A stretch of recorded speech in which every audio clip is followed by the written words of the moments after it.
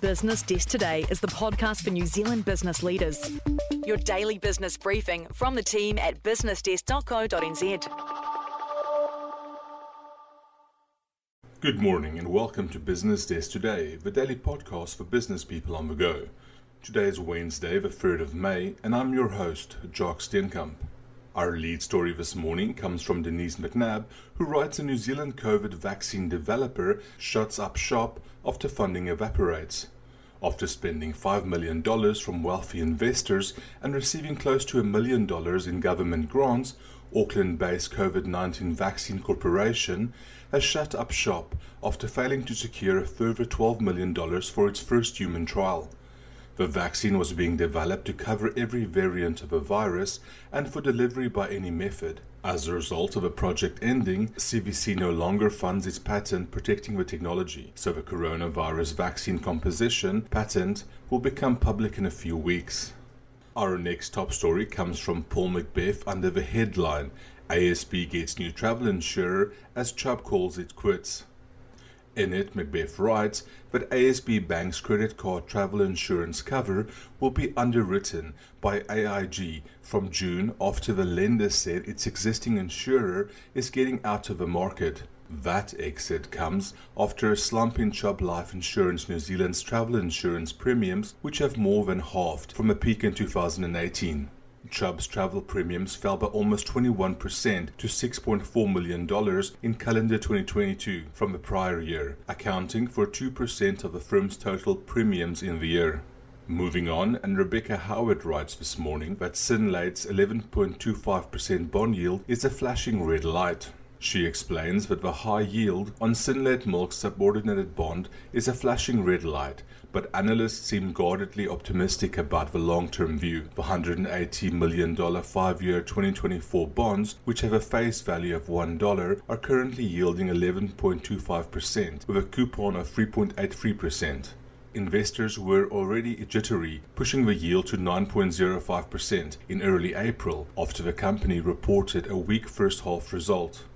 Anxiety, however, spiked after Synlait slashed its full-year guidance last week, almost exactly a month later.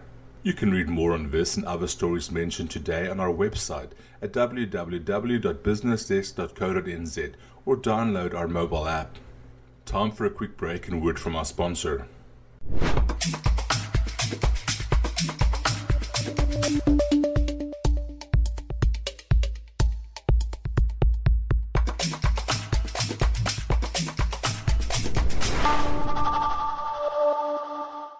Welcome back.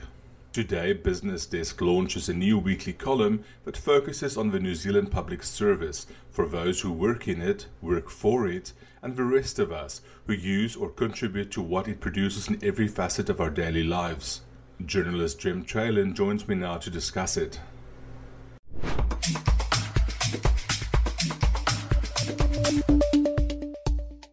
Good morning, Jem. Welcome to the podcast. Hi.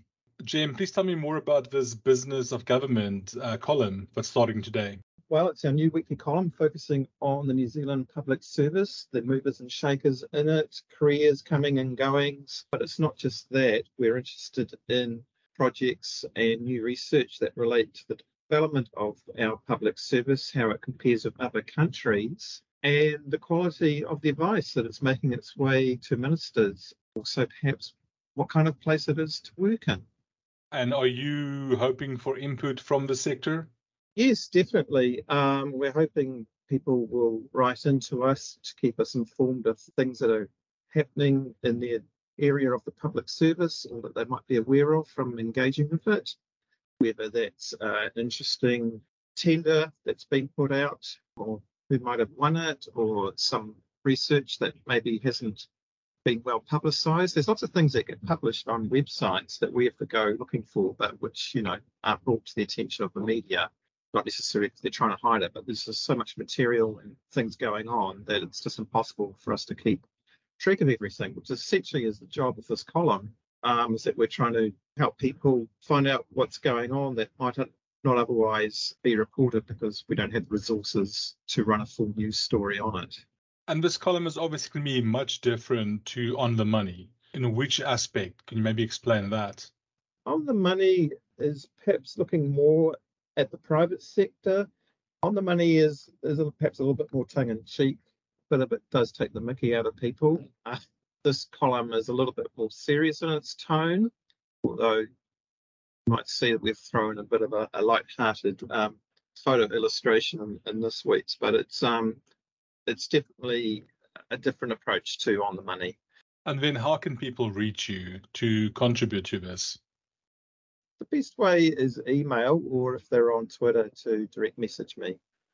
And just lastly, in this week's column, what can people expect to read? We're looking at a couple of the big public service names in terms of chief executives. We're actually, it's a follow-up to an interesting item that the Herald ran on who might be the next public service commissioner. That's the person that heads the entire public service. We've got a couple of interesting job opportunities we've spotted, including like who's going to be the one who has to run the entire budget process for the government, because the person who's doing it currently is moving on to a job at the OECD in Paris. We've got the latest ratings from the public on whether or not they actually trust the public service, which is interesting in light of ongoing events such as the Meng Foon loans affair, as to whether people still trust government. And finally, we also take a look at an interesting new lecture series by the Treasury, which is focusing on productivity, and which I think is on the government's mind, given that it's just received an important new report from the Productivity Commission. Cool. Thank you very much for that. I appreciate your time. All right. Thank you.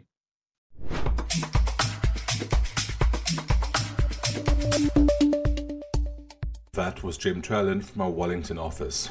Other top stories published this morning include Christchurch social housing operator owes $10 million to creditors, use gas not coal at Huntly, says new study, and New Zealand space pioneer Mark Rocket says the country's blank slate helped its aerospace industry.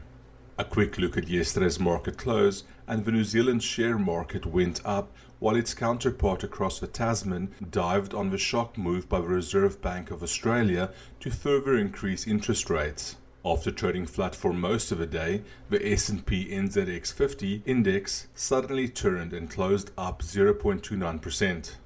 There were 62 gainers and 69 decliners over the whole market, with 35.9 million shares with $107.07 million changing hands.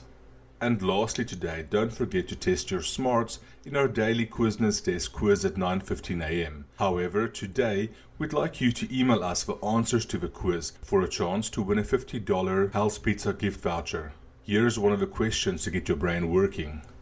What town has New Zealand's youngest ever mayor?